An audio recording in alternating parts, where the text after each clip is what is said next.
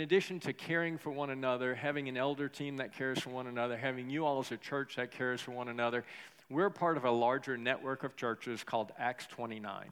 And Acts 29 is a network that plants churches and has been really crucial in the genesis and ongoing support and development of Midtree. Will is a part of a cohort of pastors that are in the Southeast. They meet, I think it's quarterly or maybe a little more frequently, thereabouts, to support one another, to be peer-to-peer support in the process of leading and developing new church plants. And occasionally that means that one of those pastors will have to kind of pinch hit for another. So there's a possibility, depending on the situation in the Hawk family, that we may call upon one of those guys to come in and pinch hit for us in the next week or two as well. So just want to make you aware of that, that these are the things that are going on in the life of the church. And a church is not unlike any one of us as individuals. There are always ups, there are downs, there are events that are sometimes outside of our control. But with God's help, we make it through. So with that, I was literally on a phone call. What was it, about 12:30, Stokes? I don't know where you are, but 12:30, and we're on the phone trying to decide what do we do about service. We got some options, and kind of decide what would be best for one of us to do kind of a little mini sermon devotional as part of tonight's service. And so first thing I thought of, I mean, immediately, I Spirit of God, I don't know what it is. You can put that image up, Bruner. This is kind of what I thought of. And, hopefully this is not reflective of my comments that are about to follow or the word, God's word that we're going to look at. That looks a little bit confused. It looks kind of ugly. There's not much order, but hopefully we can make something out of that. And if you want to find out what that is or what that means or what we're talking about, you're going to have to stay awake for the next 10 or 15 minutes. So what I'd like to do, though, first, I am going to read out of the book of Romans, and it's really kind of interesting that Thomas chose Romans for our call to worship. He and I had no pre-conversation or talk about this. God just worked that out. So I'm going to read from Romans chapter 8, verses 12 through 18. And if you'll put that up for me, Nick, we'll read through that. So then, brothers, we are debtors, not to the flesh, to live according to the flesh. For if you live according to the flesh, you will die. But if by the Spirit you put to death the deeds of the body, you will live. For all who are led by the Spirit of God are sons of God. For you did not receive the spirit of slavery to fall back into fear, but you've received the spirit of adoption as sons, by whom we cry, Abba, Father. The Spirit himself bears witness with our spirit that we are children of God. And if children, then heirs, heirs of God and fellow heirs with Christ, provided we suffer with him in order that we may also be glorified with him. For I consider that the sufferings of this present time are not worth comparing with the glory that is to be revealed to us.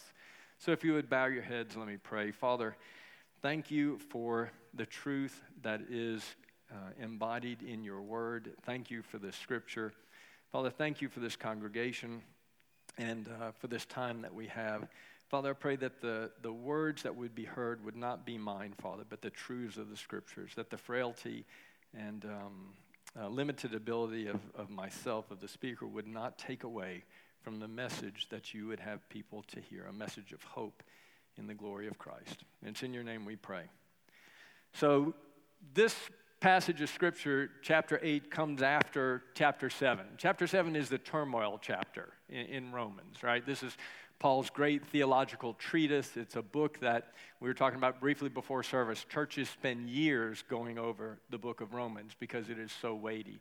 And chapter 7 is that chapter that a lot of us readily identify with. It's the chapter where Paul talks about his personal turmoil, the power of sin versus his desire to do good.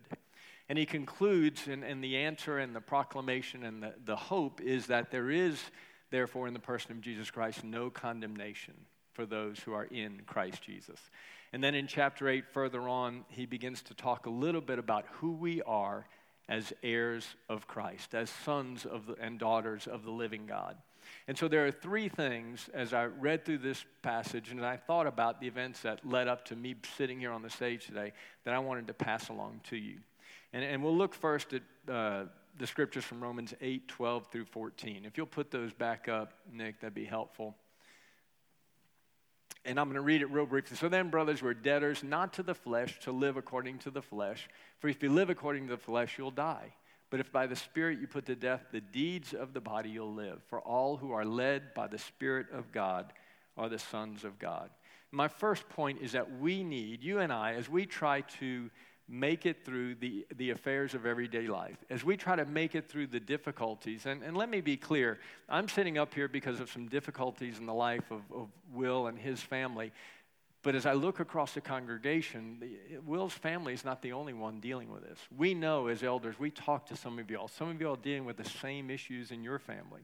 Some of you are dealing with not only aging parents and the issue of end-of-life decision-making, but with other family members who are sick. You're dealing with relationship issues. You're dealing with the death, perhaps, of very close and personal relationships. You're dealing with financial difficulties. You're dealing with all of the normal, everyday issues that come to us as we live life, as we as humans walk on the face of the earth. But there's two ways you can approach all of those things. You can approach them according to the flesh, or you can approach them according to the Spirit. If you're like me, you spend a lot of time in the flesh. And what do we mean by that? The flesh is what I do when I wake up in the morning and I check the weather. And then I read the news. And then I think about the number of patients I've got to see and the doctor who called out and how that's going to impact my schedule. And then how am I going to get home in time to help with the dinner I promised I would help with, or the other events of next week, or what about my child's birthday and the planning for that event coming up, or I'm buying a new house and I think I've got enough to cover the mortgage and to get it where we want, to have enough money put in the house. These are the things that occupy our time, and we need information to make good decisions. There is nothing wrong with that. Data is good. You need good information to figure out where you're headed. Some of you, I've talked with a couple of people this week, you're trying to make career choices. You're getting out of the military, and you're trying to figure out, what do I do with my life? Or you are finishing up an educational term, what do I do with my life? But then there are others, you're trying to think about, well, life has gotten tough, and so maybe I need to make a change. Maybe I need a change of geography. Maybe I need a change of career path. I need to do something to shake this up because it's become really difficult.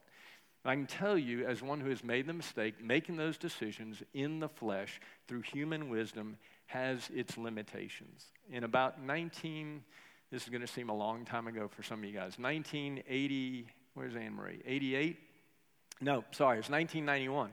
1991, we were trying to figure out where to go. Finished my residency, needed a job. We decided not to move back to Houston. I had a potential faculty job there and it just wasn't right. And we spent some time trying to figure out what to do. And in human wisdom, mainly me, but we decided to move to Tennessee, took a job there. And about a year and a half later, we were looking for another job. And the reason that happened is because we used all the information available. I looked at the demographics of the city, the number of ophthalmologists, the salary that was being offered, the benefits, the opportunities, and all of those things. And we prayed some about it, but that's how we made that decision. We made it through kind of human information. And unfortunately, it was not the right decision. And I look back, and at the time I thought, gee, there's 2 years of my life wasted. And in retrospect, it was not wasted. God used that time. However, there probably was a better, in fact, there was a better way. And after that year and a half and understanding, we spent a lot of time before the next decision, which was ultimately to come here. And 30 or so years later, has been proven to be a good and a wise decision led by the Spirit of God. So we need to lead. My first point to you is that we need to live our lives led by the Spirit of God.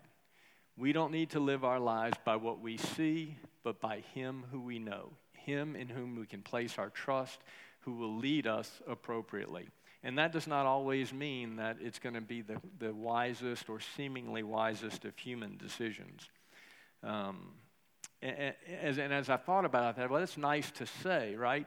Yeah, don't live your life, based on human wisdom, but you live your life led by the Spirit of God. Well, how do you do that?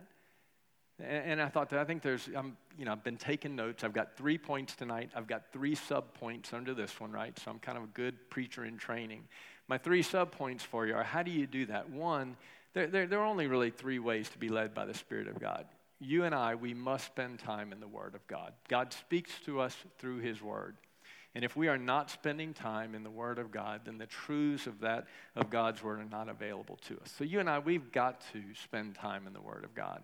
The second way that we do that is by prayer, communion with the person of God Himself.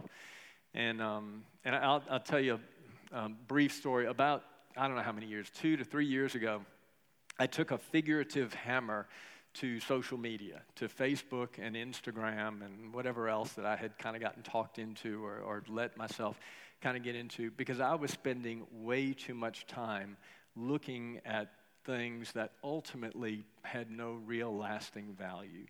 And so I deleted all that stuff from my phone and tried, do my best. Look, none of us are perfect, right? But to spend a little more time with the person of God, spending more time in prayer, in the Word of God, and with the person of God. That story doesn't end. About a week and a half ago, I took a literal hammer to my iPad.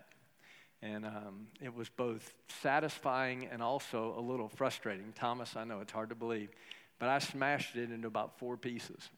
And what had happened was I'd begun to replace Facebook and Instagram with news and with information and the injury report for the LSU Tigers, who's hurt for the upcoming game, and all the stuff that is interesting, and there's nothing evil or sinful about it, but it had begun to rob me of the time that I needed to be in God's Word and in prayer with a person of God. And if you're honest with yourself, if you're anything like me, your time is limited. Many of you are younger than I am. You have kids, you have jobs, you have school, you have all the things that by design or just by the way life is, they fill up our lives. And so we have to take active measures. God doesn't call us to be passive in our lives of faith. We have to take active measures to spend time in the Word of God and spend time in prayer with God. And then the third way that you are led by the Spirit of God is by honest communication with another fellow member of the family of God. And that doesn't mean your buddy who's just going to say, hey, bud, how's it going? Let's go play foosball. Or, hey, let's go play tennis or around the golf. How's it going? Y'all doing okay? Yeah, we're good.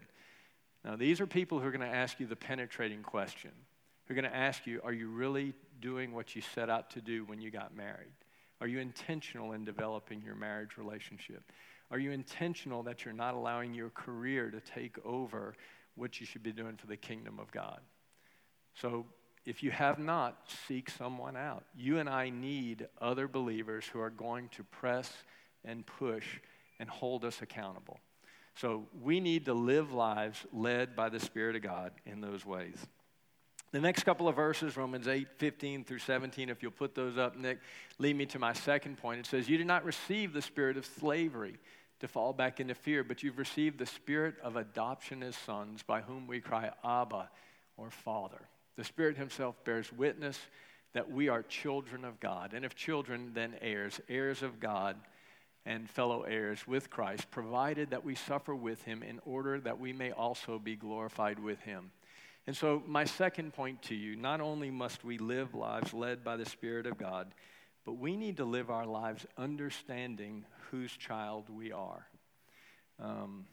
Will and I think, have talked about this, and I got my years mixed up. About 1988, I lost my mom. My mom was an alcoholic. She died at age 49 of complications of alcoholism. I think I was 28 at the time.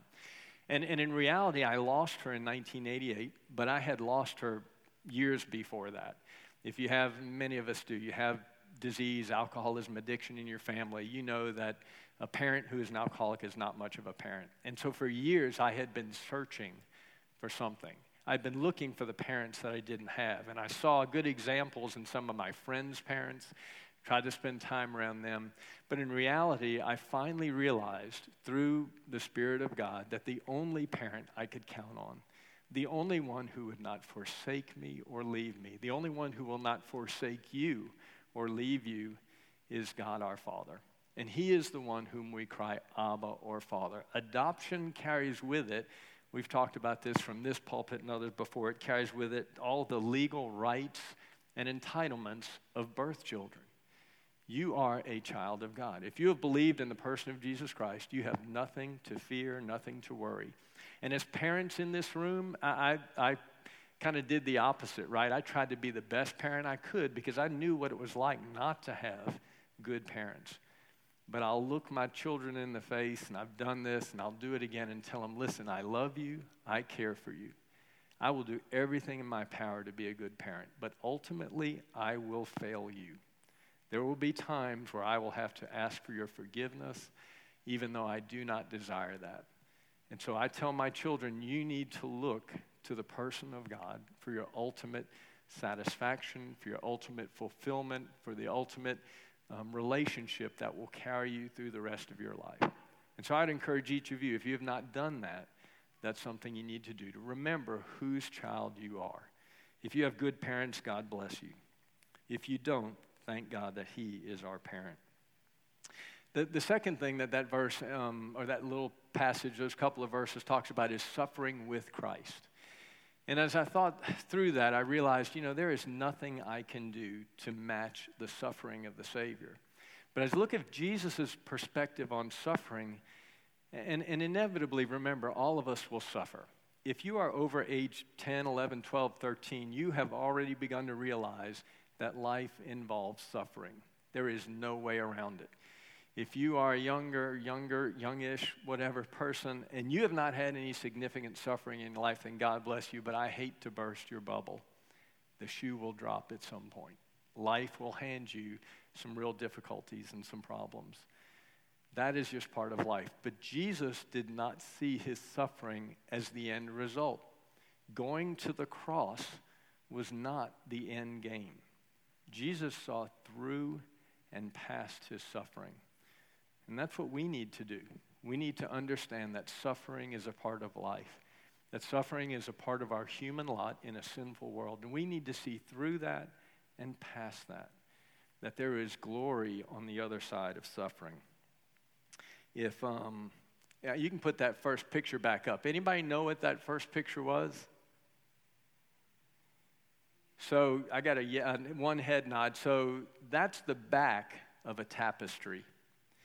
And this is worth a little rabbit trail. So the most beautiful tapestries in the world are in the Vatican. They're in what's called the Gallery of Tapestries. And I have not personally been able to see them. I've seen pictures. Had a trip to go to Rome a few years ago, and it got canceled at the last minute. I won't go into the details, but you can ask my wife. And I was not able to go see these wonderful tapestries and the other things. And I hope to someday go there. These tapestries are incredible. These are tapestries that were made in the 1500s, commissioned.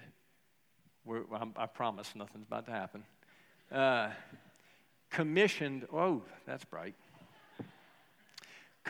by the emperor of the day in order to commemorate the life of Christ. There are 12 of these tapestries. The 12 together are 250 feet long, almost a football field. Tapestries were created on commission. There was one master artist who kind of designed them. And there were scores of Flemish artisans who worked on these tapestries. They used the loom of the day, which was huge. The loom has warps. Those are the little white threads going up and down that form the backbone of the tapestry. I'm sure there's a couple of women who weave in here. And then I think it's the wafts or the little strings you put in there. And you can have complete wafts that go all the way across or incomplete. And those threads are made of cotton or linen or wool or even metal. Silver and gold are used in these tapestries.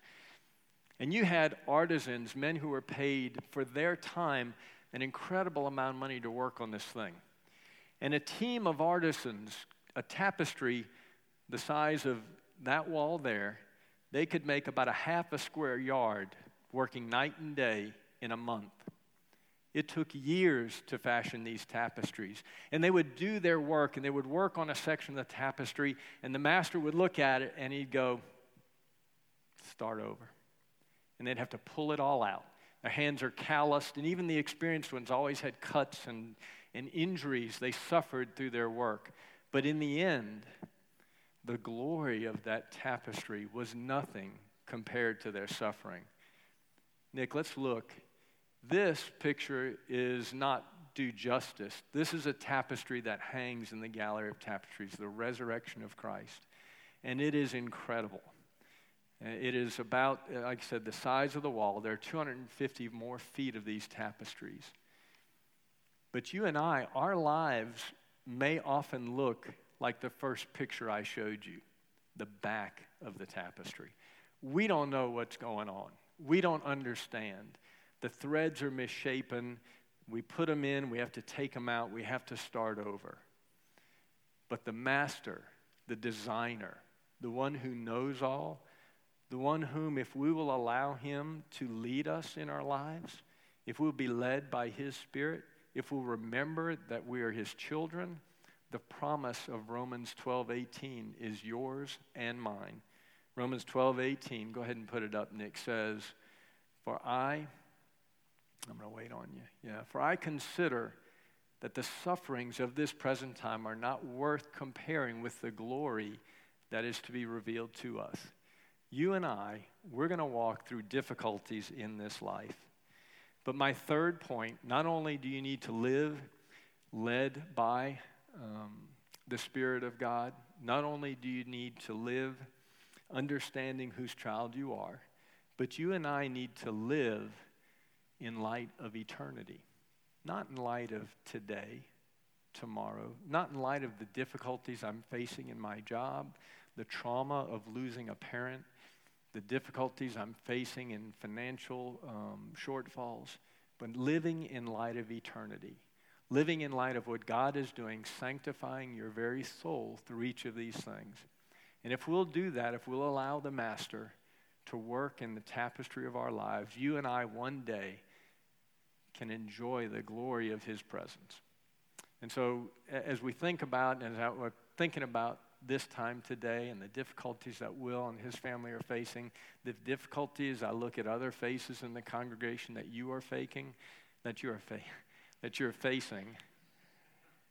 These are the words I hope would bring you some encouragement. That you and I, if we live our lives led appropriately, we live our lives understanding whose child we are, and understanding that this is but a short and temporal time, that in light of eternity, these things are but blips on the radar, then you and I can understand and have the joy, know the joy of our Father.